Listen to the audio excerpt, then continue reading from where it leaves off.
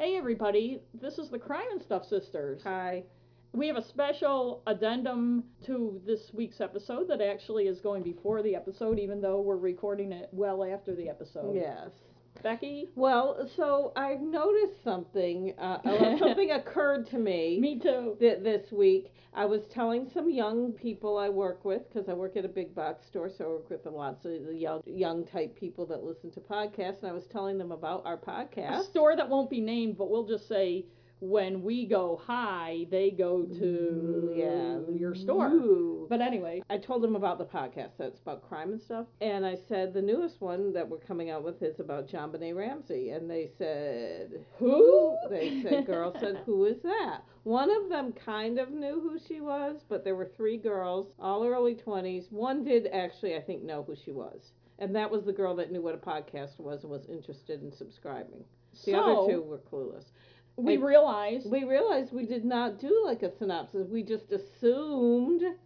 I think we intended to do a synopsis, but then we got so excited in our discussion that we never really went through it. And I guess we just assumed that everybody knows about it, but not everyone's as old as us. We should never assume that everybody's as old as us.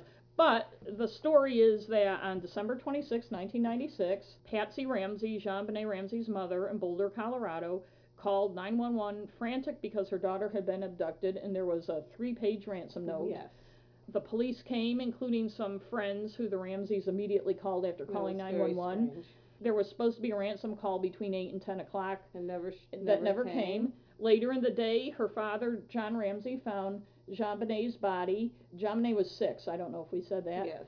In a room in their cavern-like, maze-like cellar, dirty cellar, wrapped in a blanket and dead. At first, they thought she had been strangled to death. Mm-hmm. The autopsy later revealed she had a closed head injury that had actually killed her. Although some people still keep saying she's strangled to death. I've noticed because the initial report said that. Patsy died of ovarian cancer in, I think, 2006. The family maintains to this day abductors came in, left the ransom note, killed her, sexually assaulted her, left her in the cellar. Oh, investigators generally maintain the family had something to do with it, although what they had to do with it isn't totally clear. I think if you are not familiar with it and you like crime, which actually, if you do like crime and are listening to this, you're probably familiar with it, but for other people that I've forced to subscribe and listen to this that don't, it's a fascinating case because there's so many weird aspects. And one thing we should probably mention, too, is one of the reasons it got so much media attention at the time is JonBenet,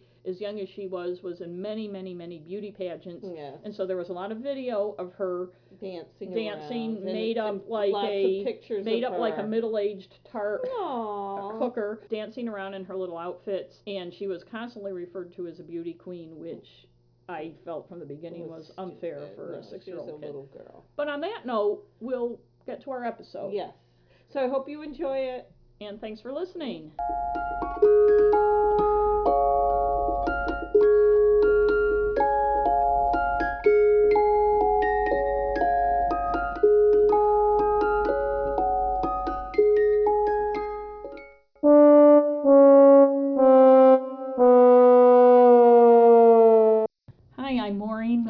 And I'm Rebecca Milliken, and this is Crime and Stuff.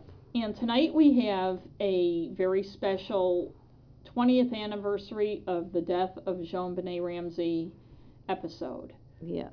But before we get into that and tell you what it's all about, we have a couple updates from previous episodes. Yes. And isn't it great that we have enough episodes that we can update? I know, we had an update. Yeah. So I'll go first. I've got one from my Sarah Chiker episode. That was the old lady that was abducted by those grifters in L.A. Well, officially not abducted. She went with them on their cross-country jaunt to Maine.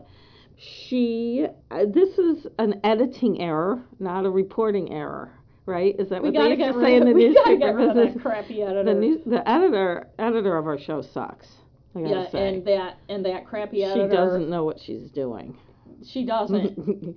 So Sarah was awarded in January. Oh, and this is a spoiler alert, by the way. So if you haven't listened to that episode, which was number 4, I think. Put your fingers in your ears. I had said at the end of my report that she did win her civil case in January of 2016. She won a settlement of $2 million against the Davises, which I'm sure she will never see because nobody knows where they are now. They probably already changed their names, and they're probably already befriended some other old women. Yep. That's it. My update is after our episode marking the 5th anniversary of the disappearance of Waterville toddler Ayla Reynolds, the Morning Sentinel in Waterville reported that Ayla's mother, Trista Reynolds, is going to have her legally declared dead. In May, Trista Reynolds said they were planning on filing a lawsuit, but their lawyer told them that they didn't have enough evidence to file a suit. Child endangerment, wrongful death, whatever it may have been, there was no evidence. Trista is having her declared dead probably this month. So in the future they can file such a suit if they find enough evidence to. And this isn't a big surprise. The police said in 2012 they didn't think she was still alive, and Trista has said that in the past. But this is a necessity to file that suit, and that was the most recent reporting on the Ayla Reynolds case, and it's been since our 5th anniversary episode, so I'm just bringing you folks. And maybe we can ask Matt Nichols. Matt Nichols, our Ask a Lawyer. When someone files a civil suit like this against somebody, and I think the reason for doing this is, even if you know you're not going to get any money for it, is just to get evidence out and force somebody to testify. Right, you can depose people. Yes, you can depose people. As you saw, like with Bill Cosby. Yes.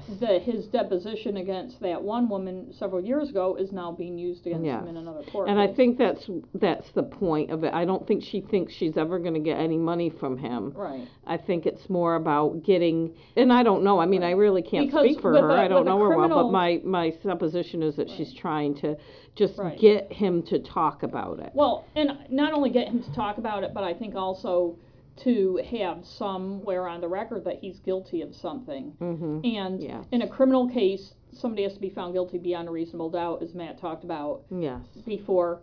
But in a civil case, you don't need reasonable doubt. No. And that's what happened with O.J. Simpson and the Goldman and... not that the Goldman's got much, but... No, and again, it wasn't about the money so much as... vindication, maybe. Here's another case where there hasn't been a resolution. Never. I don't think there ever will be. And people haven't talked. There's so much to say that's happened in the past 20 years, so for the sake of this episode, we're going to talk mostly about these 2 documentaries and what they brought and what they had that was new and what they had that was convincing, that colored. What we decided to do, because there's so much information, is the 2 documentaries of the CBS. CBS was called Case Closed, The Killing of JonBenet Ramsey. And the A&E one was called The Killing of JonBenet, The Truth Uncovered. It's hard to keep them straight. But then they also had one, The Killing of JonBenet, Her Father Speaks, which was basically the truth uncovered, and then like the last 2 minutes was him complaining. And that tells you where they were coming from. Yes. And I watched a couple other documentaries, and Mo read a book. No, we've done other research, but these 2 documentaries are good starting point. Maybe we can do another episode later where we talk about other... This is the kind of thing that people talk about all the time because there's so many things going on in it, and it's never been solved. So the CBS one was more... The CBS one looked at forensic evidence, almost kind of what we're going to do, only we're not investigating it, but we will solve it. Yeah. And went because we're so smart. Wicked smart. It went clue by clue and examined some of the biggest issues in it and built a case using people that we all know from watching true crime shows. Henry Lee, who was in the O.J. Simpson trial. He's actually the only one I know.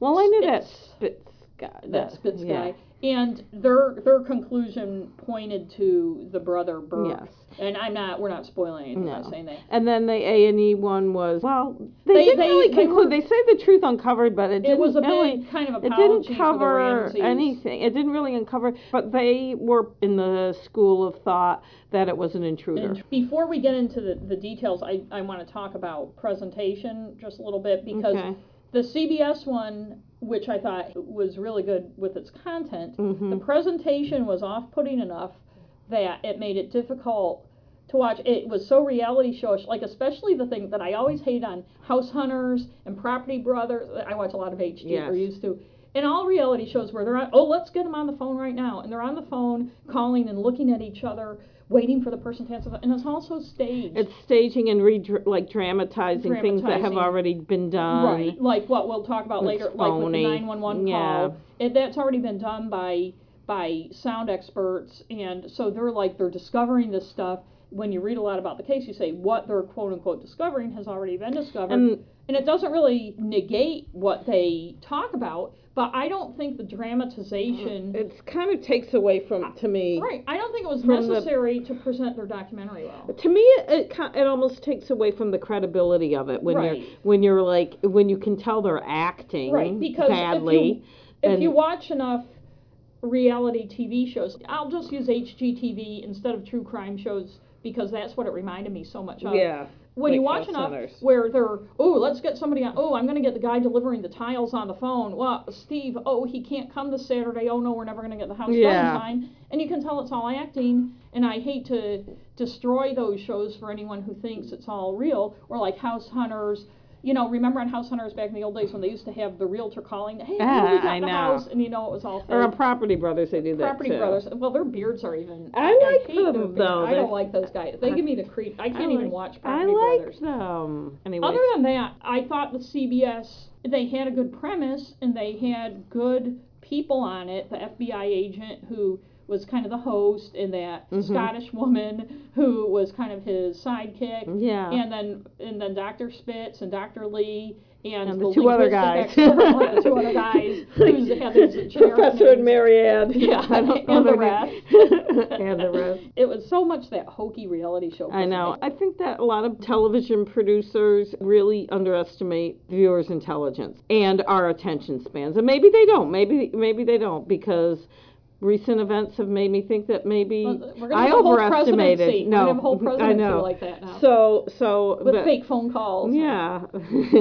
know. Ivanka saying, "Well, I don't think that you dropped that bomb right in the right place." But anyways, but then the A&E one, the presentation was the same as all the other. I thought the A&E's presentation was almost a little weird, but I felt it was aggressively pro Ramsey from the start. The narration was weird. They had that woman, that weird... In fact, her voice was weird. Right, her voice... No, it made you feel like she was somebody, because she didn't have a typical narrator voice, it made you feel like she was somebody in authority or something. It was Patsy from the grave. And it weirdly showed, even though it aired before the CBS one, it weirdly showed John Ramsey at least once. It took a lot of digs at that one, too. Documentary without saying what he was It's watching. funny how it took a lot of digs at that. And it also had, the narration had some really serious editorializing that I found irritating, because if you're going to present your case, present your case.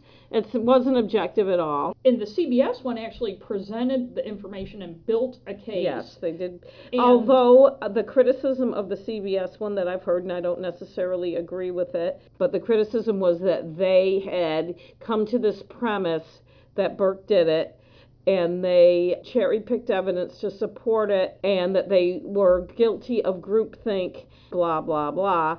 I didn't really see that, and I'll tell you the truth, before I watched it, because we didn't watch them till recently, even though they came out in September, so we had heard people talking about them. I didn't really think that Burke had done it before I started watching it. I was like, because I didn't see all the evidence, I just was thinking, yeah, right, Burke did it, how does that happen? Because they keep saying, she was strangled to death, which she was not strangled to death. From the beginning, I kind of felt Burke had something to do with it, because everybody's so weird about Burke. Well, you hadn't seen him in the public eye for all these years, really. Right, but I remember when it first happened, thinking the family, and this is kind of the feeling, too, you get from watching the CBS one, that the family wouldn't go through all these efforts to cover it up unless it was to protect Burke. But the other thing about the cherry picking I just want to bring up is, when I watched the A&E one, which was after the CBS one, I said, okay, let's see what they say about this same evidence. And there were major things that we'll talk about later that they didn't even talk about. They major did not. Convincing things. They did not.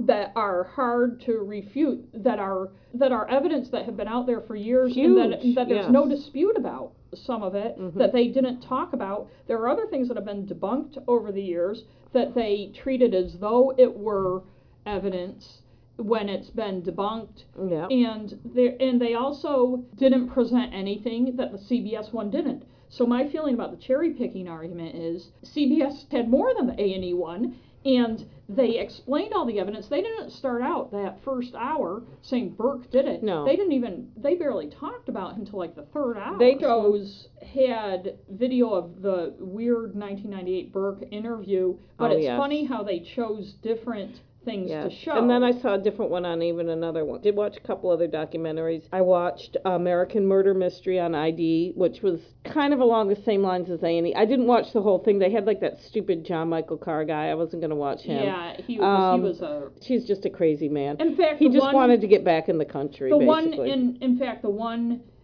thing that makes him significant is the fact that he was given so much credence by the DA's office and stuff when he obviously wasn't a legitimate suspect. He was in Thailand. He wanted to get... desperate for anything to show the Ramseys didn't do it.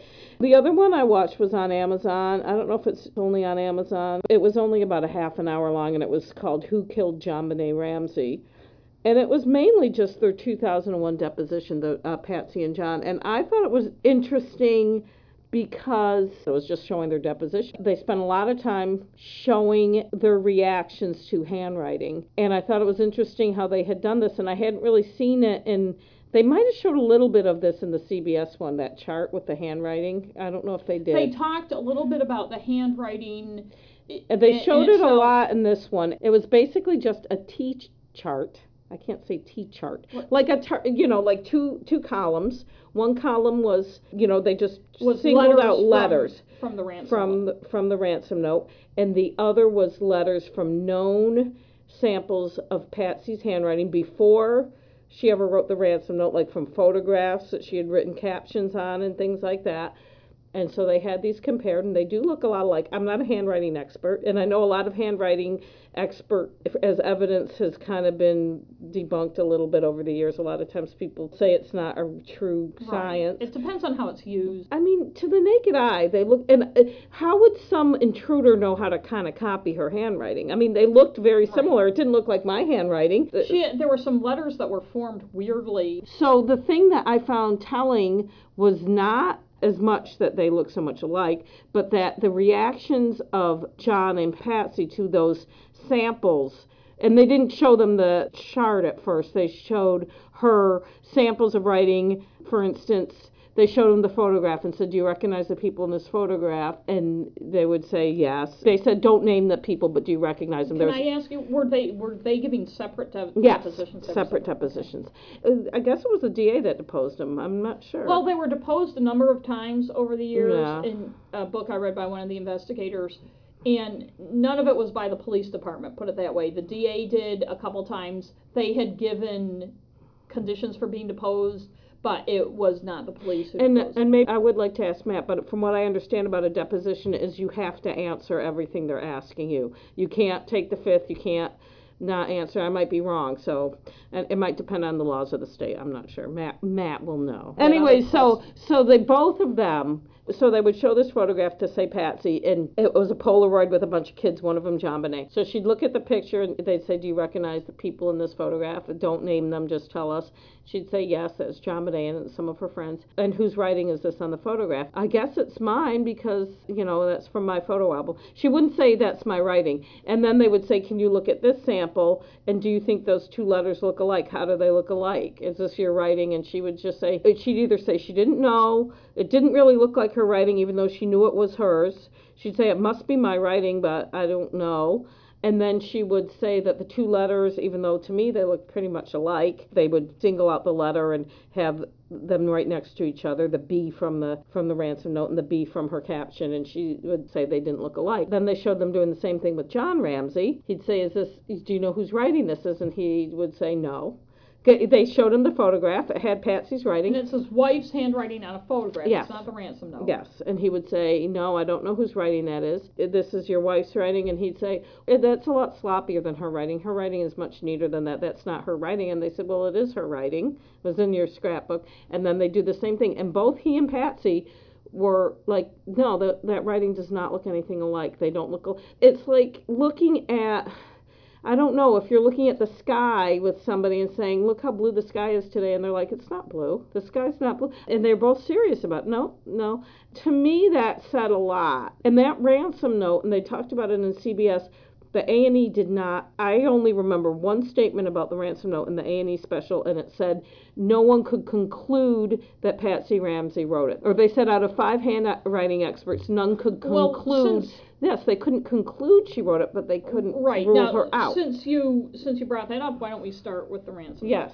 Oh, we didn't talk about the 911, but we'll talk about the ransom note first, because I think the ransom note is the biggest, I think that's the biggest piece of evidence. So just to bring people up to speed, if they're not familiar with the details of it, Patsy Ramsey says she came downstairs on this back spiral staircase. There was a 3-page ransom note that started out, Dear Mr. Ramsey, we have your daughter. It was quite lengthy. All 3 the experts, pages. all the investigators said, someone referred to it as the war and peace of ransom notes, that it was bizarre that it was that long. It was concluded pretty early in the case that it was written on Patsy Ramsey's pad of paper that she had in the kitchen and her pen. with her Sharpie, and they actually managed to narrow it down to this one Sharpie. They found on the pad of paper that day what looked like a practice a couple of false starts, yeah. When you say the handwriting experts couldn't discount that it was her, they had at least 5 different handwriting experts look at it. CBS went into this quite deeply. Yes, they did. And A&E barely mentioned it. They could conclude that it was not John Ramsey. It wasn't his older adult children from previous marriage, John Andrew or Melinda. It wasn't Burke, the 9-year-old brother. But they couldn't discount Patsy. And a lot like DNA, where they never say, that is this person's DNA. They say, we can't discount that's... It's the same thing with handwriting experts. They won't say, yes, that is her handwriting. They'll say, we can't say it's not. Yes, and so A&E used that phrase to just kind of discount that as evidence. And it doesn't matter without pointing out that the other people... It's a piece of evidence. Right.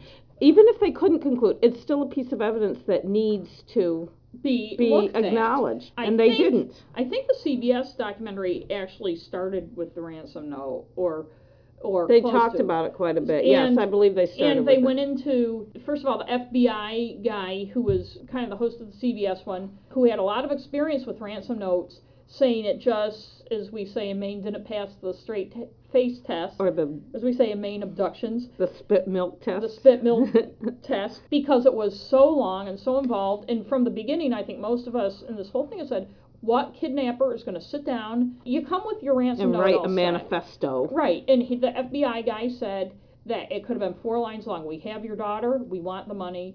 We'll call you. We'll call you. It described themselves as a small foreign faction, which everybody kind of made fun of because who calls themselves And that's kind of weird. That? It doesn't even, I don't even know what that means. Right, and the CBS documentary also had a guy who, rather than being a handwriting expert, looks at people's turns of phrase and how they express themselves, and found little phrases in that letter that are ones Patsy used in her Christmas newsletter and stuff, little weird turns of phrase. And it's funny because before we started recording, we were talking about this, and I said, oh, just like when that book Primary Colors came out, and that guy determined it was Joe Klein because he had gone through his articles. And if you don't know what I'm talking about, just Google Primary Colors because we can't get into it. Right. And you said that, but that's the same type of thing. Right. It's like a forensic linguist or something. People have markers in their speech and how they express themselves, the words they use, and the way they use words that are unique to that person, almost as unique as a fingerprint. Yes. And there were many examples in that letter of the way Patsy expressed herself. And phrases from movies. And she knew a lot about the letter. She had told investigators that she had only read a couple paragraphs before she ran upstairs and saw JonBenet wasn't in her room and then screamed for John, the husband, who came downstairs. But she was able to tell the 911 operator who the letter was from, which was at the end of it and stuff. So the letter, which is, as you said earlier, they both just denied that was her handwriting, like if you just keep denying it. And it's not really distinctive handwriting, but it's not. It's distinctive. It's distinctive enough. It's not like it's block letters or, But even aside from the handwriting being similar is the fact that, as you said, they just denied her handwriting was her handwriting. I know. It was just the fact strange. that they would not admit it. And the letter isn't so much evidence, oh, they did something. It's more like it's evidence that would tell you an intruder didn't do this. Yes, an intruder didn't come in, mean to kidnap her, somehow kill her, somehow sexually assault her, and somehow sit down and write this letter. And on the CBS show, they all just copying wrote the letter. It took 20 like minutes. 21 minutes. I forgot about that. That's right. And that was writing from copying, not writing from They already knew what they were saying, and thinking about what you're going to say takes a while. It. And a lot has been made, and I agree that this is fairly relevant. The amount of money the so-called intruder or intruders asked for, $118,000, which is similar weird. to the bonus John Ramsey But it's got. weird. And why? But why do you think that anyone would put, like the person faking it? Why would they? Here's what I think. I think that when you're in that position and your kid has just been killed and you're, let's say for the sake of argument, the Ramseys were covering it up. Everybody can look back and say, oh, this was dumb. Why did somebody do this stupid thing? Why did somebody? But you're in the state of shock. You're desperately trying to do something. You don't necessarily think clearly on every single step. And that was a figure. And then John Ramsey on the A&E show pointed to an article that was in the Boulder Camera. Oh, yeah. That his company, Access Graphics, had this big year, and he got this bonus. I don't think the amount of his bonus was in that article, but he said on the A&E show, and I thought hard about whether that article should be printed. And I'm always, like, as a journalist, so he could have stopped that article from being printed, which is a little weird. Yeah, I know. But I wonder if they thought that would sell the fact that it was an intruder who knew he had gotten this money. Oh, how are they going to know we have all this money? Well, the article was in the paper. Oh, I got the bonus. You're not thinking But clearly. as somebody else pointed out, a guy that owns his own jet, which, he's a pilot, wouldn't you ask for $1 million? Right. It was 1996. It wasn't like 1940. Right, and they pointed out his friends thought it was weird because the Ramseys are worth millions. John Ramsey, if he had to, could have come up with $1 million for his daughter. Why would you ask for that amount? And that struck everybody, not only his friends, but the police, as we were from the beginning. And the CBS documentary talked about that, whereas I don't think the A&E documentary talked about that at all. And again, that's not evidence that the Ramseys covered it up, but there aren't a lot of people who would know about that amount. And also the CBS documentary also offered a theory that made it look like it was an insider, somebody who knew what his bonus was. So the fingers could be pointed at a disgruntled employee. He later gave police like the names of disgruntled former employees. And so the note isn't like, oh, this is evidence they did something, but it was clearly, to most of the investigators, a big sign that something was really weird about it. It's weird. And it is evidence, no matter who wrote it. So, A&E, it kind of annoys me that that's all they said about it, and they kind of just, blah. Right. And the only fingerprints on it were Patsy's and John's. Mm-hmm. And, okay, you assume the intruders wore gloves. But if you were going to write something that long, you would, like you said, you would write it. I would write it out beforehand. I'd probably type it. Or, on a computer or something, like in the library, or print it. I wouldn't, even if I were going to write it, I would write it at home before I got there and leave it. And A&E, this would have been an opportunity for them if they wanted to debunk this major thing, to talk about an early police theory or a DA's office theory, or Lou Smits, who we'll talk about later, but he was in the A&E thing theory, that the abductor, disgruntled employee, did that on purpose to frame the Ramseys, but if he did, it was a real roundabout way, and he was giving. But A&E could have talked about that. Okay, I'm going to use the Ramseys' pad. I'm going to use Patsy's pen. But then he knew where the pad and pen were, and the pen was actually put back where it was always kept. Well, he was a neat abductor. A neat abductor. But A&E could have talked about that if they had wanted to debunk the fact that the ransom note pointed to, hurt the intruder theory. Instead, A&E they just didn't. kind of ignored. Yes, they ignored it. Okay. The ransom note. So, and I think the ransom note is a huge, important piece of evidence. And unfortunately... And CBS pointed out with the ransom note, as it pointed out with what was done to JonBenet's body and stuff, that it was basically overkill. They were trying to oversell their point. Story. Their story. And, you know, they're two upper middle class, entitled people who don't have a lot of familiarity with the criminal underbelly and crime investigations. So they wrote a ransom note that would show, like in the movies. In fact, there were lines in there. There were lines from movies. In there that they said had Dirty Harry from Dirty Harry and was it Ransom or one of those? Yeah, movies that they had in their DVD library or video. And by the library. way, I'm not I sure hardly what ever you watched had. those kind of movies. The I one don't where either. Liam Neeson's trying to get his I find kid. them so uninteresting. But the Ramseys didn't, and they had them in their video library. It's funny that those lines, that the abductors would use lines from movies the Ramseys were familiar with. Yeah. So that's the ransom note. Okay. Right. Do you want to talk about the 911 call? Yes. Why don't you start? Patsy called. She was frantic, saying, my daughter has been abducted. They found it telling on the CBS that she didn't mention her name, but I don't know if that's She said, it. I'm the mother. I'm the mother. She's I'm Patsy. blonde. She was very upset and frantic. I honestly don't think that was acting because her daughter was dead and she was probably freaking upset. The thing that I thought was weird is that she hung up the phone, and usually you don't hang up the phone when you're on 911 until the people get there. As the 911 operator said, who CBS interviewed, who said it was the first time anybody had including the police, interviewed her, which is the police, very odd. And she was waiting for them to come talk to her, and they never did. Weird. Said she thought it was weird Patsy hung up. Yes. And you can hear her on the phone saying, Patsy, Patsy, Patsy. Patsy thought she hung up, but she had put the phone on, you know, the old hook phones we had back in the olden days, and it didn't fully hang up. And the 911 operator thought it was odd that she could hear Patsy talking in the background, and her tone changed immediately from what she had been like with her, and people were talking. And she also said that, and which they didn't talk much about, they just mentioned, but Patsy said, well, we've called the police, now what? That's what she thought she heard in the background. That's what she thought she heard. And then this is where the CBS documentary bugged me. And this was the criticisms I heard about recreation, but they're like, there's voices, let's listen and see what they can make out, and then they're trying to make out the voices, and it turned out the things they heard are things that real investigators who do that for a living had already determined had been said. Yes. And what had been determined was that there were three voices: a man's saying, we're not talking to you; a woman's saying something like, oh, Jesus, help me, Jesus, or something. Which sounds like something. And a young male voice saying, what did you find? That was, in the CBS documentary, I think felt like wasted a lot of time as they tried to determine what was being said. They could have just discussed it. Right. In this book I read by an investigator on the case, said separate sound investigators, and I'm sorry, I don't know what they're called. And the book you were reading was 2012. It came out in 2012. Okay. It's a self-published book by James Kohler. 4 years ago.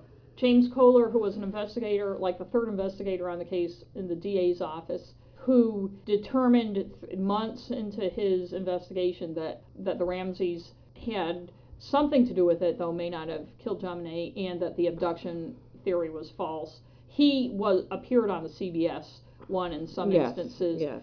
But he said in his book that separate forensic sound people, and I'm sorry I don't know the technical name, listened to those recordings, not having talked to each other, and all came up with those same things separately and independently of each other. And see, that would have been more useful for their purposes, because one of the criticisms I read about the CBS documentary was people said that they were guilty of groupthink, and they used that scene as one of the... Right. And it's like, come on, it's a reality show. It's hokey. Come on. Do you think that's really how they came up with that? Right. Yeah. So it's dramatizing stuff. But it would have sold their story. And so you wonder, is the CBS, although it has good content, what's the real point of the documentary, if you want to call it? I would have rather have seen a more... I would have rather have seen somebody talk about these experts who came up with it, saying or the experts, than see the FBI guy and the Scottish woman and the other people on, I think they're saying, are you hearing what I'm hearing?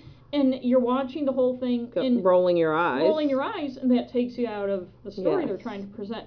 Be that as it may, the Ramseys had always said that Burke slept through the entire thing, never came out of his room till John went and told him JonBenet was missing, and then their friend Fleet White that morning, sometime between 7 and 8, took him over to his house. Mm-hmm.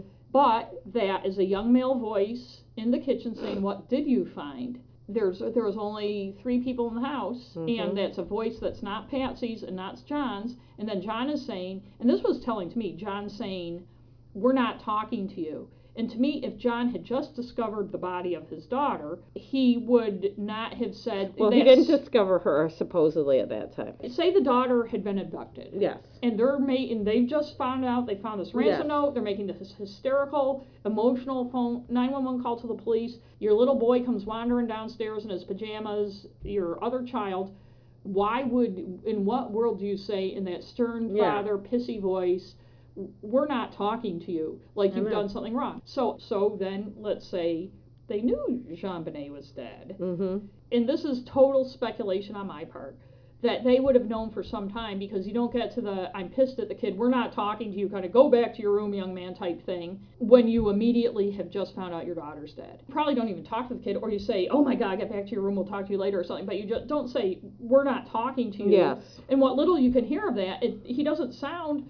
It sounds like... I took it to mean not like I'm not talking to you. It's more like we're trying to do something, we're not talking to you. That's how I took it. I didn't take it like I'm not talking to you. See, I took it I'm giving you the silent treatment. I took it to mean we don't have time for you. We're not talking to you. Oh, okay. We're talking to each other. Oh, I see. That's how I took it. See, I took it as... We're not talking. Right, as you've done something bad and you're in trouble right now, so you're not part of this conversation. Or it could be a little bit of both. But in any case, it just seemed a weird statement. It is. The whole thing is weird. Given if you take the reality of the situation on face value, that what they said happened, and there's no doubt that's what was said, that the child was in the room, and that he said, "What did you find?" Yes. So they found something. Maybe they found the ransom note. Who knows? But it just seemed odd, given if you take the situation they said happened. So the thing that bothered me about the A&E documentary is if they spent any time at all on that 911 call, I couldn't even tell. I don't remember. They played it.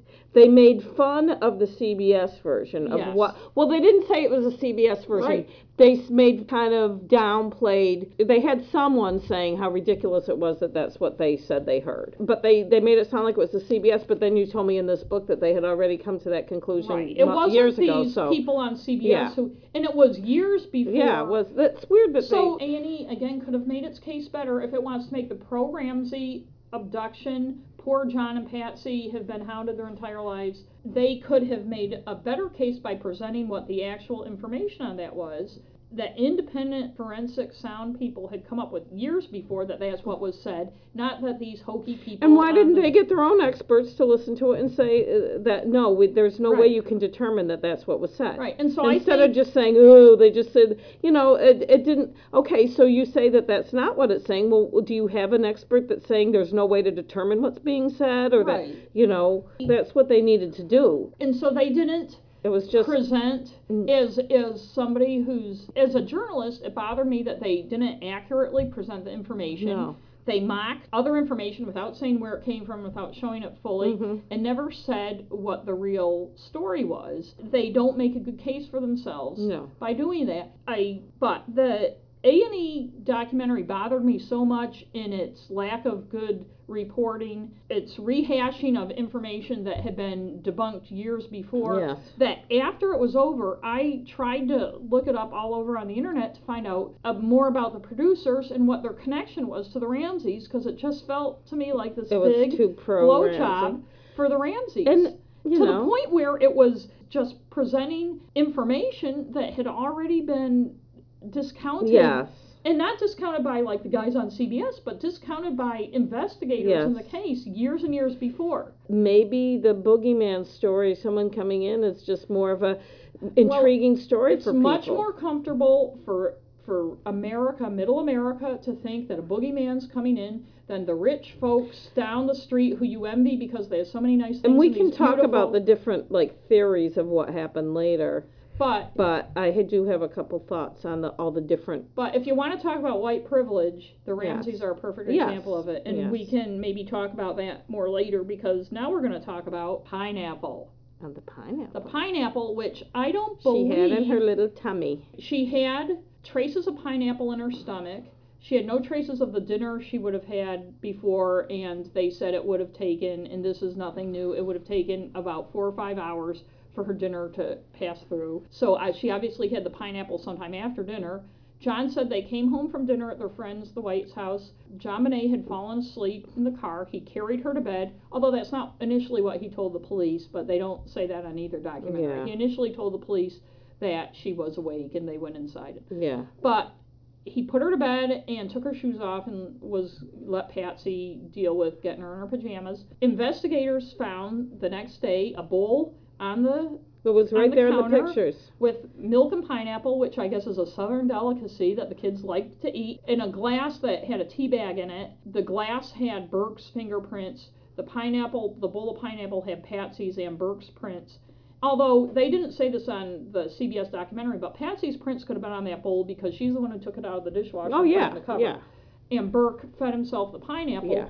There was nothing showing JonBenet had been served pineapple, but yet she had some in her digestive tract, so she obviously ate some. No abductor planted the pineapple, force-fed her pineapple or something. And that's considered by investigators and by CBS a clue. Yes. And CBS, as we said, both documentaries chose to show different parts of the interviews with Burke that were taped over 3 days in 1998. The CBS one showed him being shown a picture of the bowl of pineapple. The investigator asked him, "Do you like pineapple?" "Yes, I like pineapple. Oh, I love pineapple, blah, blah, blah." That was a treat. He had a nighttime snack. Nighttime snack. Then they show him the photo of the pineapple, the bowl of pineapple, and it's pretty clear what it is. And ask him what it is, and he's like on the edge. He's like he was very totally fidgety. Ignoring. And he's looking at it. I don't know what that is. And the guy said, "Do you think it's pineapple?" And he's looking. I don't know. And obviously there was something about the pineapple. Maybe he was told not to talk about the pineapple. Who knows? But he would not. It was kind of like them being shown the photos of Patsy's handwriting. It's like denial. Those interviews were interesting. The one that when he was first. That was a few weeks after her death. And then the one that was a couple years later made me feel like he knew something. And I remember even at the time of the murder, before we hadn't seen any of these interviews, I said to somebody, well, when the brother gets older, he'll probably tell what happened. Right. Because at the time, when it first happened, I thought the parents had done something. Yes, I did too. I believe that, and part of it was colored by, which we haven't talked about, but the reports of a sexual assault. Well, the beauty pageants, queen, which we'll talk about a little bit later. I was biased about it. I don't remember the A&E documentary mentioning the pineapple. They did not mention it. And the pineapple is considered a major piece of evidence. I think it's a piece of because evidence. What's in someone's stomach is. It speaks to what their time story they were up. Not being consistent. They said JonBenet, as far as they knew, didn't get up. It speaks to the fact that she was active after dinner, and it shows that they weren't telling the truth. Yes. Again, if A&E felt that it wanted to support the Ramseys and show there was an abductor, should have explained that pineapple. Yes. And how it got in her stomach, and because it becomes... And there was, it's not like they had no pineapple in the house, and they could have said, well, maybe a mistake was made at the lab or some whatever BS. There's a bowl of pineapple right friggin' there on the table. On their very messy table. I know. Their house was, number one, messy, but also, I know it was 20 years ago, but the decor was very bland. It was like all white walls and just ugly. More detailed accounts in either of these documentaries said that she kept the public rooms where people would come visit. Were nice, pristine. Yes.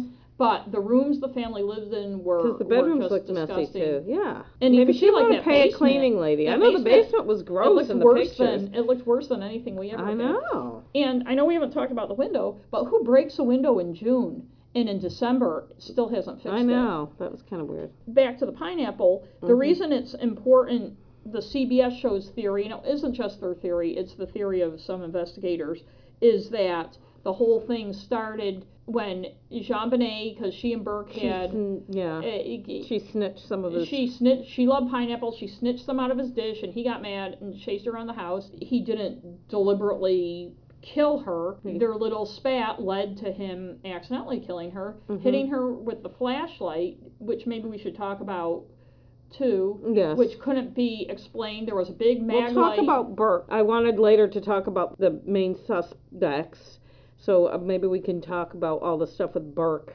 Right, but the flashlight itself, as far as the weapon that hit her in the head, the Ramseys owned this big mag light flashlight. And it was just sitting there. And it was sitting and there. I have one just like that, a blue one. I do too. And they're very heavy. And it was sitting there weapon. on the kitchen counter. It turned out it was a gift from John's adult son, John Andrew. Which is kind of a weird gift. But you know, they're nice to have. They're nice to have. You know, we give our parents. They keep them under, weird things. so we can grab them. But when the Ramseys were first shown a picture, the cluttered counter, that they couldn't identify the flashlight. And then John Ramsey said later that it was because there was fingerprint dust on it, and so it didn't look the same, which is weird. The edge of the flashlight, the part where the beam comes out, matches the fracture in her head. That is what I thought. That evidence in the CBS documentary was very convincing. I haven't heard anyone really refute that that's what could make that, except for to say, well, why wasn't there blood everywhere? And then the German guy, a closed head injury, said that. Yeah, he said it was a closed head, and he said it can happen. And then they tried it on that, and people made fun of them. Oh, yeah, his wife, Natasha Richardson. Natasha Richardson is a good example. That ski accident, she fell and hit her head, felt nauseous and dizzy. There was no blood pouring out of her head. She went home to lie down in her hotel room and died from her head injury. That was sad. They said the injury would have rendered JonBenet unconscious, but it would have taken about an hour, 90 minutes for enough blood to fill her cranium to kill her. Some of the criticisms of that documentary made fun of the experiment. Little boy. But you kind of have to do it because people who had said, yeah, a 9-year-old couldn't do that. Well, here's a 9-year-old and here he's doing it. A 9-year-old wouldn't have the strength to swing that flashlight, but it's heavy. It doesn't take a lot of pressure to fracture the skull of a 6-year-old. No. And also, something heavy like that has its own momentum. Right. I think, and I'm no physicist. A scientist who looks at stuff like that. But something heavy like that, you start to swing it. And it hit her in the back of the head, like above her ear. Aww. So, and the funny thing is, there are no fingerprints on it at all. And again, it belonged to the Ramseys. And that's the thing you got to think about. So somebody no fingerprints is weirder, especially for something like that. Because let's say the abductors and why would you leave it right there, though? Right. The abductors were wearing gloves. And that's why there weren't the abductor's fingerprints wherever. Then why would the abductor wipe down the flashlight? Yet if this flashlight is just something the Ramseys have in this kitchen drawer, which they said they did, their fingerprints would be all over it. So you can't say the abductors were wearing gloves. I know. They're not going to waste the time to wipe the flashlight down. Wouldn't the abductor, if you're going to go abduct a kid, wouldn't you have a little abductor kit with you? I mean, I'm not saying that to be flip either, but wouldn't you have the tools? If you're like, I'm going to go in, I'm going to grab that pretty little blonde girl because I've seen her. You would be all set because it's part of your fantasy. I've seen her on TV, or I saw her. I like to stalk these little pageants because there's a lot of pretty little girls. I know now where she lives because I saw whatever on TV, and I'm gonna go over there, I toured their house because she had those house tours. 2 years before, by the way, although A&E made it sound like it was that year. First of all, from watching true crime shows, we know that if you're going to abduct somebody, you go to Home Depot or Lowe's and use your credit card too. Make sure you smile for the camera and keep the receipt in your car. Yeah, keep the receipt. And you walk in there in your shorts and t-shirt or whatever, and you buy a Rubbermaid container and some duct tape and a hammer and all the things you're going to use in your abduction because you're so excited because it's part of the whole thing that you're preparing. But as they pointed out in the CBS documentary, which again the A&E documentary didn't address, there's two different crimes going on here. There's the sexual predator who saw her in the beauty pageants and lusted after her and wanted to sexually assault her. But we know that didn't happen, so you don't have to look so sad. I'm sorry. And then there's the abduction for money.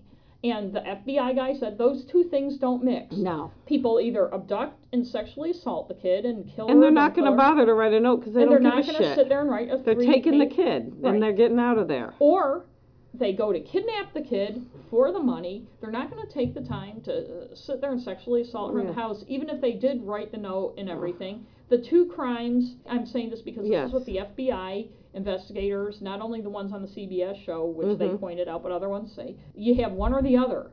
the two things just I know. happen together. And I think, again, it shows people who watch all sorts of movies and have certain assumptions in their middle class life about what the crime and world even is probably like. never read true crime books like us. Right. You know and what I mean? It's almost like, let's just throw everything in the pile. And, well, it worked, didn't it? No one's ever been arrested. But what really worked is that the Ramseys just have not talked to the cops. And they're also wealthy. And they're wealthy, and politics kept the DA's office from ever bringing charges against them. And the police, well, they screwed things up at the beginning. The police investigation just continuously pointed to the fact that it wasn't an abduction. And the DA's office and DA is an elected position refused. And if that were people in a lower class or minorities, they would have been hauled down to that police station and spoken to right away instead of being able to go to months and months, lawyer up, go on CNN and give interviews, but you're still not talking to the police. That's crazy. So how are the police supposed to investigate a case when the parents of the abducted, then killed child won't talk to them? And that's one of the biggest indictments of the Ramseys. If their daughter was abducted and killed by somebody else, why are they acting like... I know. And I'm not just talking about the whole getting a lawyer to protect yourself. I'm talking about refusing to talk to the police. I know. I agree. The police letting them kind of get away with it. Politics being too... Well, the DA, the police have to do their job. The DA has a different job. Right. I don't understand. The police finally handed off, and this wasn't in either of the documentaries as far as I know, in 2002, the police handed off the case to the DA's office because the police chief knew there was nowhere else they could go with it, because their theory was that the Ramseys were covering up what really happened. The Ramseys didn't cooperate with police from day one and still weren't cooperating with them. The DA would never charge the Ramseys with anything, so the police chief said, we've wasted... I'm sure they spent a lot of money. From 1996, December 26, 1996 to 2001, according to the book by the DA investigator James Kohler that I'm reading, they spent $1.7 million on this investigation. And I'm not saying you can put a price on a child's life, but if you're not going to have a resolution... Now, a lot of that had to do with the Ramseys not cooperating. Do you know what the... So one of the issues with the A&E documentary, if we're talking about the DA and the police, is that they based, it seemed, most of the show on Lou Smits, who had been the first DA investigator on the case, and the DA had actually taken him off the case because he got too close to the Ramseys, including having prayer vigils with them outside the house. What's that all about? Well, he was a good Christian, and he decided early on that the Ramseys had nothing to do with it, and there was an abduction, and there was a lot made of him slipping through the window. He and the police differed greatly on the window evidence. The window was a window in the basement that John Ramsey had broken in June to get in, and you had to slide through. There was a grate and then a window well, and you had to slide in to get through the window. And Lou Smits wasn't a big guy. He was under 6 feet tall. Oh, okay. And he was thin. When he went through that window, his hips filled the width of the window. And yet, police investigative photos from the day of the investigation show a big spider web, and it wasn't a new one. There was a little bit of debris there and stuff that anybody sliding through that window would have taken with them. And there was also some debris on the windowsill that, as the butt slid across the windowsill, which it would have had to do because of the size of the window, would have knocked off. And was there debris inside? They didn't mention that, but I would think there was a shard of glass and stuff. Yeah, there was a shard of glass on top of a suitcase, a Samsonite hard shell suitcase on its end underneath the window. The window was about 4 feet from the floor, which the theory was the abductors would get on to get out the window. Although if they were going to carry her out, it would have been hard to do. Try standing on a suitcase that's upended. But also there was a smudge on the wall, a scuff mark, and there's no way to tell how old that scuff mark is. Now, A&E had said that this is evidence somebody came in that window. The police believe that John Ramsey left the scuff mark. The Ramseys obviously didn't clean their cellar very often. I know. Left the scuff mark on the wall when he came in, and he told police that he had locked himself out of the house. He came in, he broke the window, which they had never fixed, came in that window, had taken his clothes off, stripped down to his underwear. You can't see the window from the back alley, or it's in a weird place, but had left his dress shoes on. Okay. I was going to say once dated somebody like that. But But that scuff mark, there's no way to tell how old it is, and yet the A&E documentary is showing this was left by the abductor. Well, how do you know? I was thinking, even Burke and his friends could have tried climbing up the wall. Well, the other thing is, the thing that bugs me about that, when I saw that Lou Smits guy, that theory about he was going to climb up with the suitcase. Well, okay, you went into the house, up to her bedroom, took the kid, brought her down to this room, sexually assaulted her, and killed her. And then you're going to take her, first you're going to abduct her. So you're going to take her back down in that room. Why don't you just go out the friggin' front door? I know. You've already gone all the way up the stairs. Heard in the house. Her bedroom was in the back of the house. And you know how they recreated the house? But John Ramsey said they had five doors into the house. John Ramsey said that in one of the things I saw. So why go through a window? Why would you go through that window? Well, you could go through any window. When you're leaving. Right, when you're leaving. When you're coming in, it's one thing. But when you're leaving, you're going to... The other, Lou Smits and the police, I guess, went back and forth. Lou Smits just insisted they could have come through the window, and the police said, well... The window evidence shows there was debris. Yeah. It was dirty. The windowsill was dirty. They have plenty of pictures of it. Here's another place where the A&E documentary just presented something that had been debunked. They showed the grate outside. It was a grate to keep debris from getting in the window well, into the window leaves well, and stuff. It wasn't a security grate. You could easily lift it off. Had foliage kind of growing up in between it and the cement of the patio. And Lou Smits said that obviously meant somebody had just recently done that and crushed the foliage, but the police saw that there was a space there and the foliage was just naturally growing through the space. And yet on A&E they showed that photo. They didn't show the one of the spider web. Yeah. They showed Lou Smits going through the window, showing how you could get through. Well, duh, we know you can get through the window because John Ramsey did. Yeah, I know. That's what I thought was weird, too. John Ramsey had already gone in through that window. So the only evidence is, somebody can go through the window. But the foliage...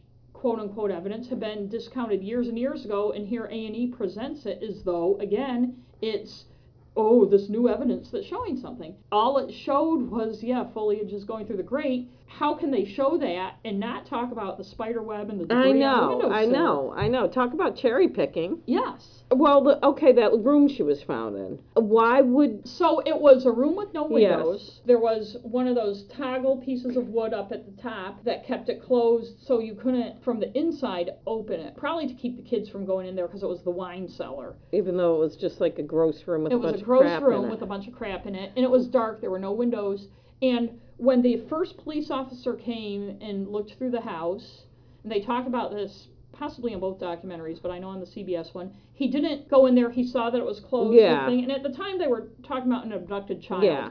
And he just felt, I guess the room had nothing to offer. The Ramseys, as soon as they called the cops, also called some family friends, including the Whites, the people they had dinner with the night before, to come over. And so the Whites came over, and Fleet White, John Ramsey's friend, former friend now, went down and looked around the basement. He opened that door, and the room was so dark he couldn't see anything in there. The light switch, I guess, was in a weird place. He couldn't find a light switch, and he closed the door. Later, John Ramsey, when the cops, basically to keep him busy, according to the CBS documentary, asked him to search the house. And I actually heard that from another source, too. But the cop, Linda Arndt, was supposed to accompany him. Yeah.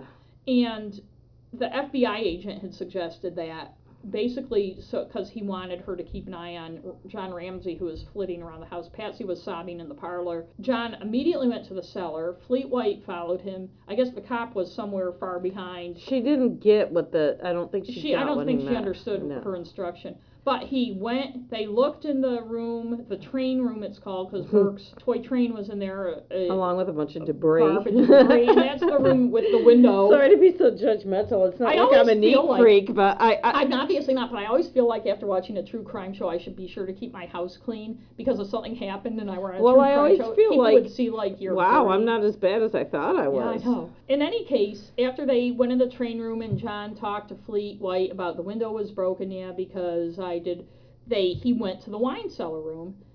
Fleet was right behind him. John Ramsey apparently opened the door and started yelling, it's JonBenet, it's JonBenet, then turned on the light. Yeah. And he told police later he saw the white blanket. There's no way John Ramsey could have seen her. He told the police later he saw the white blanket and knew she was under it. And the police recreated several times the same time of day, the same light conditions. What can you see in this room?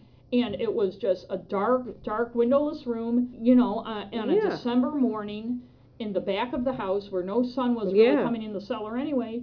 you could not see what was on the floor. And even if you could see like something there, you're not going to know it's a child's body under a blanket. And he turned on the light after he called her name. The other thing about that room is they found part of a footprint from a high-tech brand boot, which was theorized by Lou Smits, among others, that it belonged to one of the abductors. It turned out the FBI agent who was there that morning who went into that room wore that brand of boot. And also Burke, according to some friends and according to somebody who saw them after Patsy Ramsey bought them months before, Burke had that brand of boot. When those boots of Burke's were never found and never, although the family resisted, the police tried for months and months and months and months to get the clothes the family was wearing that day from them, and was not completely successful in ever getting all the clothes. I can understand, say, if the families, we want you to find the abductors, leave us alone. On the other hand, the police are saying to the family, and this is a recurring theme, we have to do this. You were in the house. We need to eliminate you. And the family was just not cooperating with him.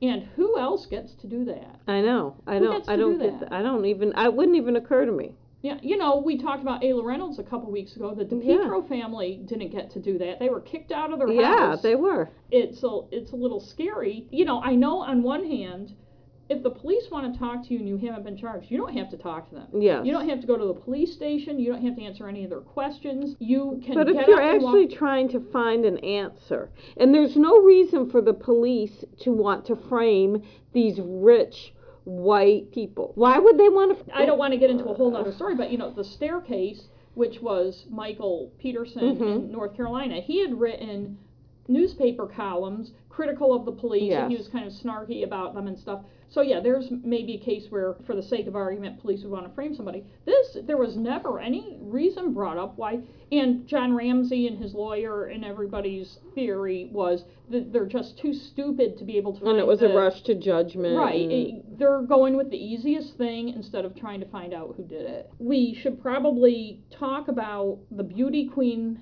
aspect. Yeah, I think that the beauty queen aspect definitely colored what people thought. It created a bias against them. It opened up the speculation for sexual abuse. And I'm guilty of that myself. Right. I mean, thinking that about the father. I will say it bothered me from the beginning, and it still happens, that she was constantly called a beauty queen, and I kept saying she's a 6-year-old child. She's a little girl. She's not a beauty queen, and she was sexualized by her pageant stuff, because that's what pageants do. They make women, they objectify women and make them sexual objects.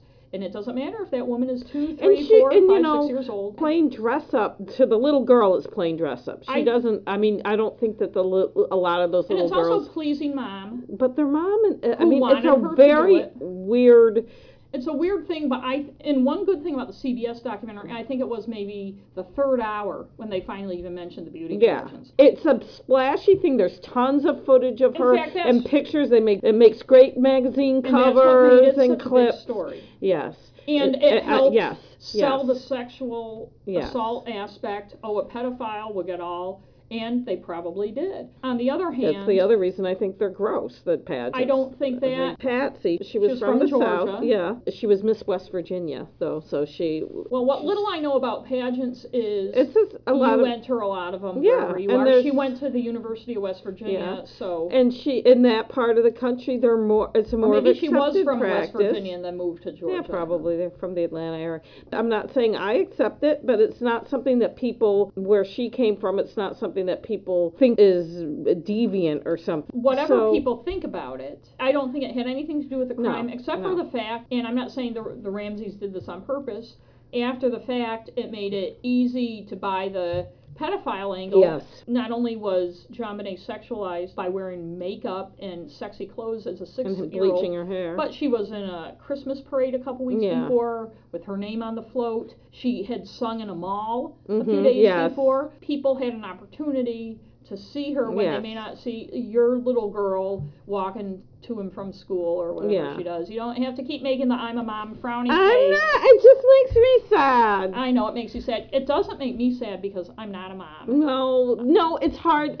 I understand, but in any case, I give the CBS documentary credit for not playing up the whole beauty queen and not calling her a beauty queen. Yes. The A&E thing had a little more of, that video we've all seen of her twirling around with her parasol. But the whole sexual assault thing, the A&E documentary, and this is when I first, aside from it opening with John Ramsey making excuses for himself, and I thought, okay, maybe it's going to turn the corner a little after doing that.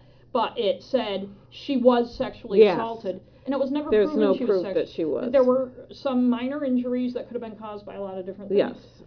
And she had been to the doctor many times. She did have bladder issues. Bedwetting, which can cause irritation in that area. I used to wet the bed when I was her age until I was probably about 7. And I also had a very weak bladder. And I had lots of irritation. Right. I can understand but there was no proof that she was. Right. Yeah. She went to the pediatrician 33 times in 3 years, which is a lot. If the fact that her mother thought there was something wrong with her because she was wetting the bed, then she would keep bringing it. Like, if there's a bladder infection, I had a bladder infection. But what I'm saying is that doctor never saw signs of sexual abuse. Mm-mm. And if the mom was bringing her there, at least in part because she was having bedwetting issues, he would have seen. They do, and the one I saw interviewed, and I believe this was on the A&E one, or it was on another. It wasn't on the CBS one. He said that he would be looking for those kind of things, and boys and girls, because that's probably a symptom of sexual abuse. Right. And one of the issues of the A&E documentary is that it made it sound like any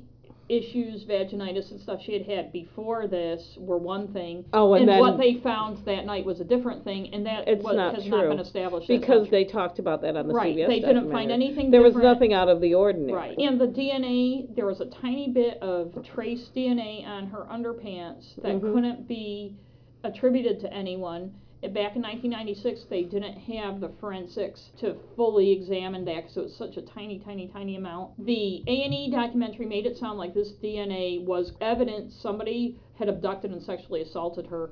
And on this CBS documentary, they proved that it could have even come from whoever packaged the underwear at the factory. I mean, it doesn't mean she was assaulted regardless of where it came from. It could be from anywhere. It could be from anyone. It could be from somebody picking her up. But all it was DNA that can't be accounted for, and it was such a small amount. When they examined it back in the 90s and later, they couldn't even tell if it came from blood or semen. They still can't tell where it came from. They can just tell it's male DNA. So that's how small it is. But it's not evidence. And the A&E documentary kept calling it evidence of sexual assault. And that's a huge leap to say that this little tiny bit of unidentified DNA is evidence of sexual assault. Was it the DA or the mayor? The one that exonerated them? That was the DA, and she didn't have the power to exonerate them. and she just it was weird. And it's that's bizarre. So she came out when they were able to examine it later in later years, and it showed it didn't come from anybody in the Ramsey. It was like 2008 or something. Right, anybody in the Ramsey family. She said she apologized to them publicly and exonerated them,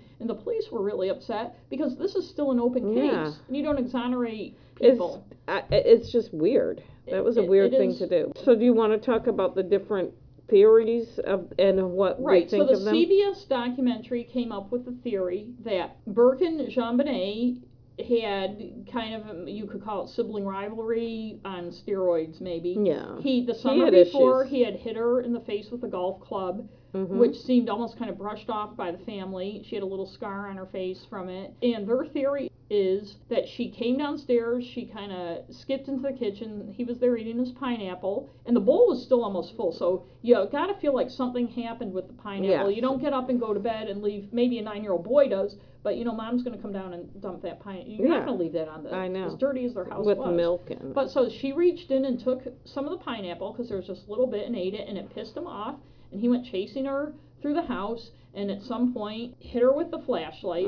The abrasions, we haven't really talked about the taser, but there were 2 spots on her back we and didn't one talk on her about neck. that. And we'll just say that Lou Smits always said it was from a taser. That was discounted by the police years before. It was shown that they didn't really match up to a taser. No taser fit those dots. That his evidence, he had done some anesthetized pigs that fit, but the dots weren't. the same distance apart or anything And they else. actually said that on the CBS one. And they did. A&E made it again sound like it was definite. Even though it had been totally discounted by investigators that a stun gun had been used on her. And the thing that no one explained well enough, and I heard two totally different things, the CBS documentary and the A&E documentary about the stun gun. CBS had that silly experiment with that poor cop where they kept stunning him.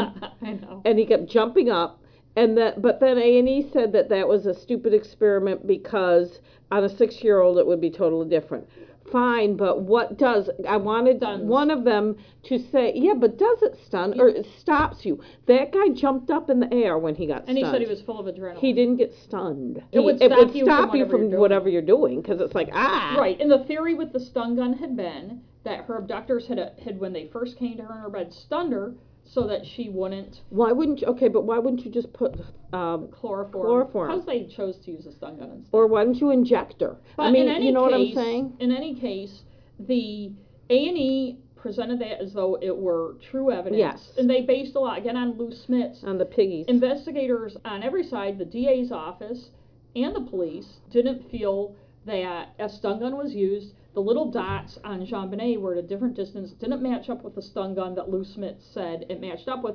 And the DA, the book I'm reading by the DA investigator, who was 2 guys after him, said there was actually no scale photographs that showed the stun gun. There were the there's pig no ones, way to... Because even though they have photographs of her injuries, they didn't do a scale and thing. It was telling that they didn't have one because the evidence didn't fit. Yes.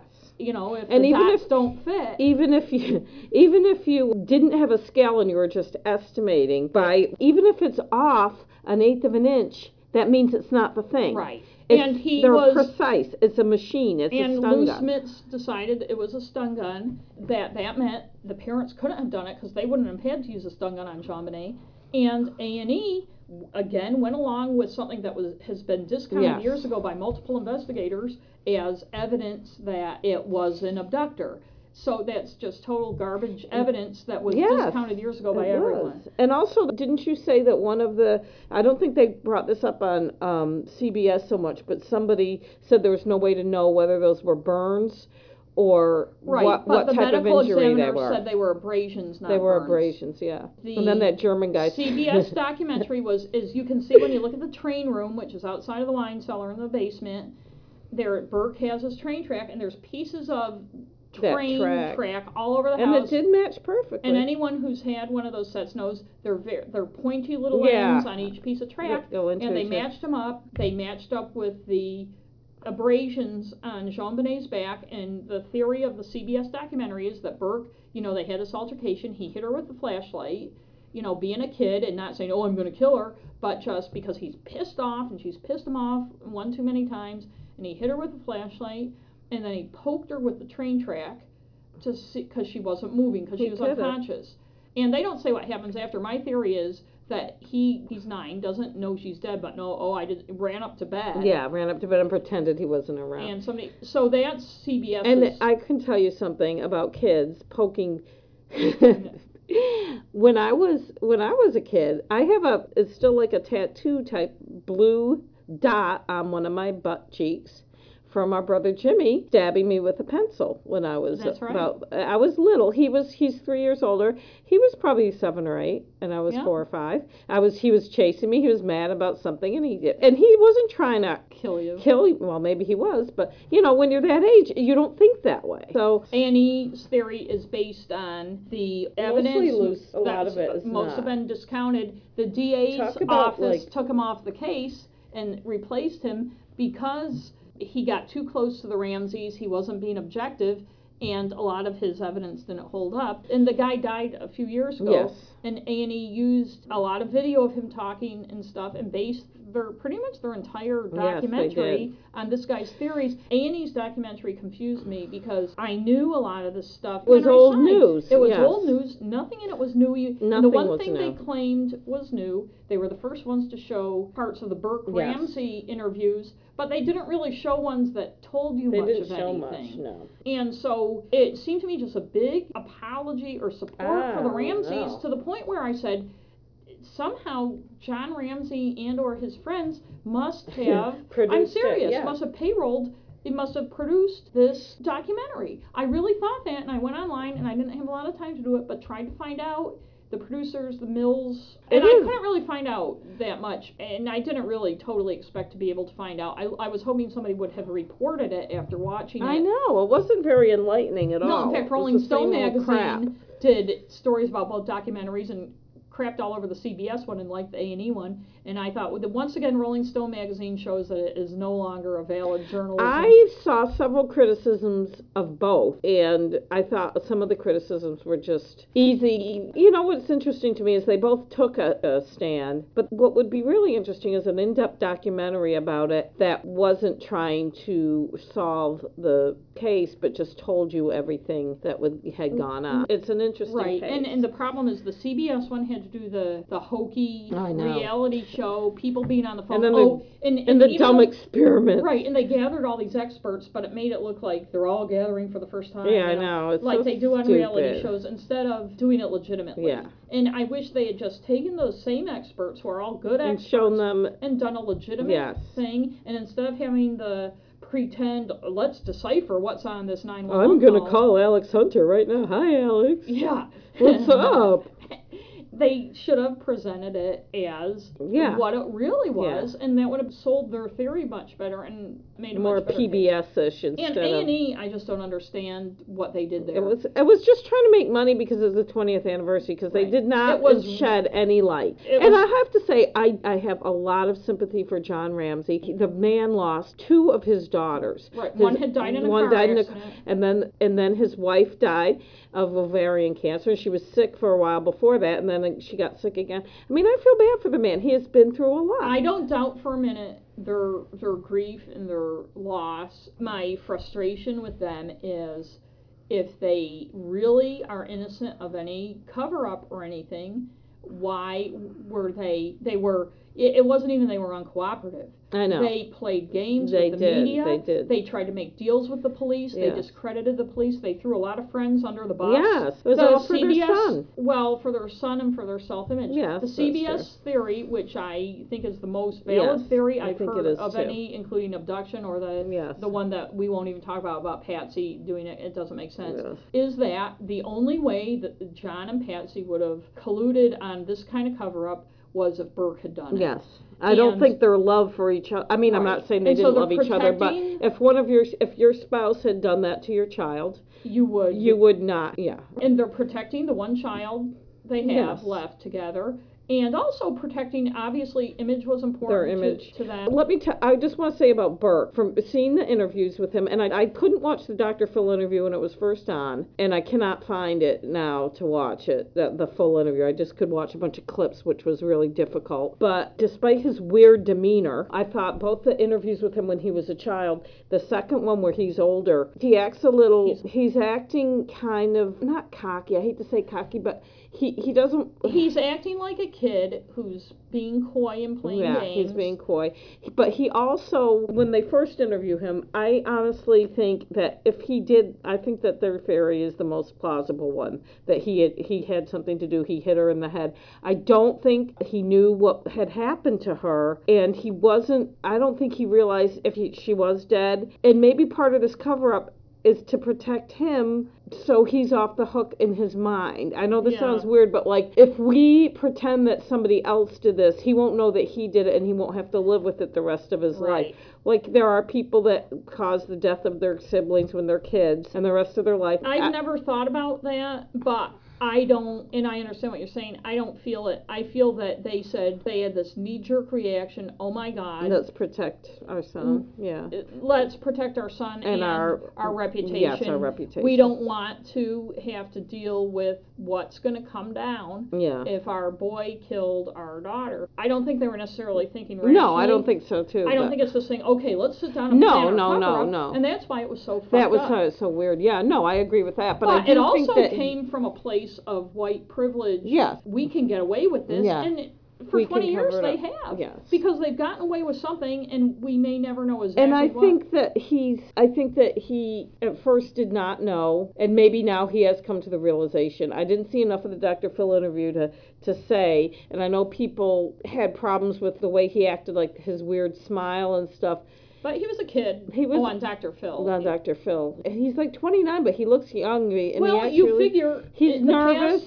His life pretty much ended at 9 years old, and whatever he knew he did or didn't know he did, or whatever he did or may have done, and even if he didn't do anything, he's been in this really weird place for 20 years, and who's going to grow up to be a normal person? A lot of what I'm saying is based on what that photographer lady said in both documentaries. She was interviewed, and and this is a woman who was friends with the Ramseys until she took those photos that a lot of people seen, the kind of soft focus ones of Patsy and JonBenet cuddling up to each other, and Burke and JonBenet. And she was pretty much cut off from the family the day after this happened. Well, no, it wasn't the day after, but she talked to the police. Well, she's the one that said that he had some anger issues, and I'm not saying it was out of the ordinary, but he probably could have used a lot of counseling at that age when he's constantly going after his sister, hitting her with a golf club, which a lot of kids do stuff like that. I'm not saying that it's like he was out to kill her, but maybe they could have had some kind of help for him.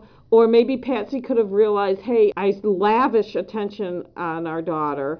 Maybe he needs some attention. And there's no doubt that JonBenet got putting poop on her Christmas candy, which is beyond the norm of what siblings who are. And there was that poop found in her bed, and you said the investigator book you read said that she assumed JonBenet did it. Assumed JonBenet did it, but they found poop smeared on JonBenet's Christmas candy. And that's the type of thing somebody that's doing.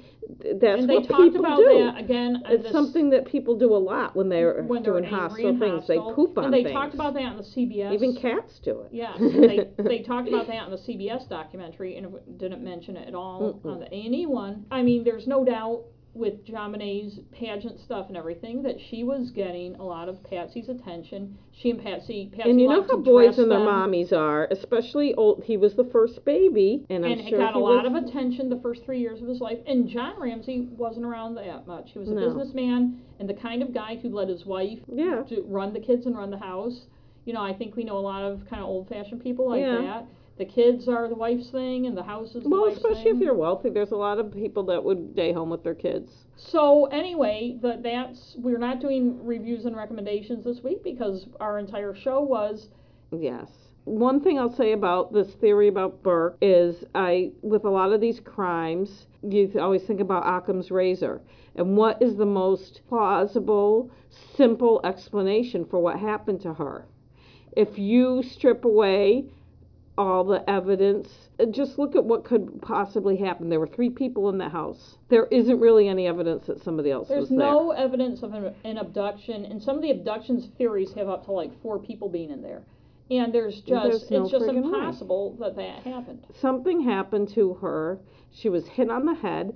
And actually, you know what? I'm sad that she died and everything. But every time I heard that Lou Smith, his theory creeped me out so bad. I'm glad that's not how she died, that she was tortured and strangled to death and sexually assaulted. And he did seem to tell it with a lot of relish. It bothered me. And one thing, and this is something that always bothers me, is there's a big tendency among people, particularly people who come from quote-unquote good backgrounds and have had lives without a lot of discrimination or hardship, to think in this us and them mentality. Yeah. And so it's easier for everybody to say, well, obviously some really bad monster, horrible person did this to JonBenet, because people like the Ramseys, who we don't know, what do we know about them? They're very wealthy, or were well thought of, we assume. They're white, yes. Church going people. And so obviously they couldn't do something that would bring harm to their child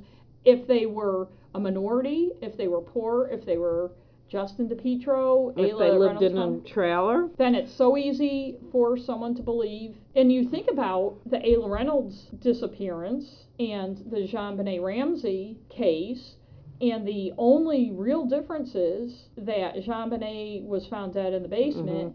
If you take away all this stuff, the ransom note and all this other crazy stuff, most of which has been discounted, there's actually more evidence in the JonBenet Ramsey case that the parents were somehow involved in what happened than there is in the Ayla Reynolds case. And yet everybody, quote unquote, knows that somebody in that house did something to Ayla Reynolds. Yes. And there are people who believe that the Ramseys couldn't possibly have had anything to do with what JonBenet, and the whole difference is status and your place in society. Yes. That's the only reason. What do we know about the Ramseys?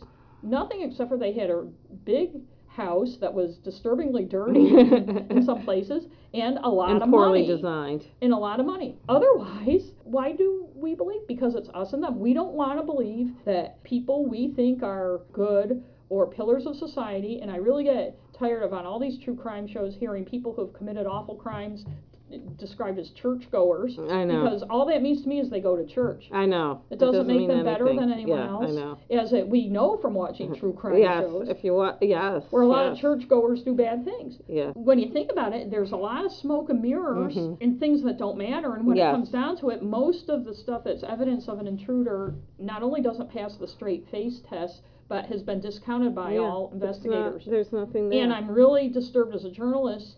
And I know A&E documentaries aren't journalism, but you throw something on TV that's just a bunch of bullshit. I know. And sell it, and people believe it. It's bothersome to me. But I'd say there's a couple things that I've been thinking about. First of all, if they had just been forthright with the police and said a tragic accident happened, number one, even if he had been old enough to charge, he may not have been charged. But he was too young to even be charged with anything. So it wouldn't have been news. If they had said, our son has done something, he accidentally hit her and she died, that wouldn't have been news. If they had lied and said she fell down the spiral staircase because she went to go to the bathroom in the middle of the night and got confused, that wouldn't have been news either. I mean, they made it news. And I do believe that, like I said, the CBS theory has made the most sense to me. But I feel like if it is true, they didn't do it because they're evil or because they're malicious. They did it because they were trying to protect their son. I don't think it was the right way to do it or the right thing to do. And I think it's totally messed him up because I'm sure a lot of things were kept from him all growing up. And I'm sure it was one of those things that we are not going to talk about this. Whatever happened, we're not discussing it. We must never speak of this Yes, again. That's right. And he may or may not know that whatever he did to her, he may have blocked it out. He may not know. But it's been hanging over his head his whole life. Right. And his life. And he's almost 30 years old now. They did him no favors. No. By covering it up. No. I agree with everything you said, but I'll go one step further. And I know I said this earlier too. But not just to protect him, but to protect their reputation. Yeah. And it came from a place of entitlement. Yeah. Thinking that they could sell this cover-up. And you got to give them credit. At least they confused things enough so they've never been charged with anything. So that's what I said. And never will be. But, it's funny how the human mind works, where people are so willing to believe the most outrageous things. If you know anyone who's they certainly are, aren't they? If you know anyone who's a conspiracy theorist, which I was more thinking of current events. Oh, well, that too. I think all of the tin hat people got out to the polls. People love a conspiracy. But they love it. But it's some of them are so convoluted. And you think of the most simple explanation. That's honestly, right. Sometimes weird things do happen. And unbelievable things do happen. But most of the time they don't. Right. Most of the time, it is what it is. A plane crashed in the ocean, and we just don't know what it is because it just was weird where it is, the currents, sooner or later pieces are going to come up. It's not in the middle of Siberia somewhere. A nut job with a gun shot President Kennedy. A nut job with a gun shot 20 children. Right. It's not faked. Right. Those poor parents lost their kids. Right. Those people make me want to punch them in the face. But in any case... Yeah, I'm sorry. That's all right. That's a tangent. And that was, since we had such a long episode today, and we could say so much more, but it's going on, we're going to... Do you want to skip Ask a Lawyer? Please? Yeah. Sorry, Matt. Bye. Yeah.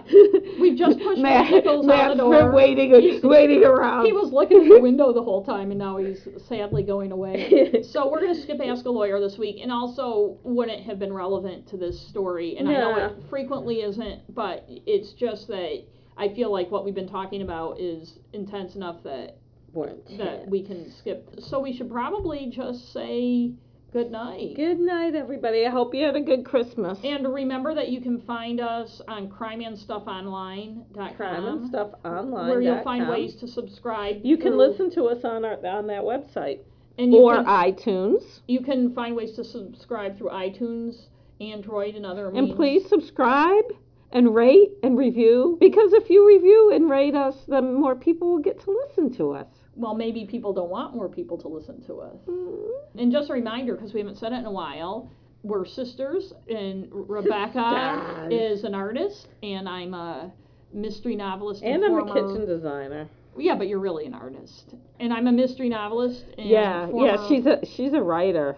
Former journalist, and you can find more information about that on maureenmilliken.com. And on Facebook, we're both on Facebook. We're both on Facebook. I know I have been getting some friend requests on Facebook on my friend, so I'm not. We're both a little. I mean, I like the spammy thing. So if I don't know somebody, I usually. But you can please like our Facebook page, and maybe someday we will have a Facebook group. Right now we're not. Right. We don't have the time to keep up with that. You can find us on Facebook at Crime and Stuff. Yeah, people can reply to stuff that we put. I think.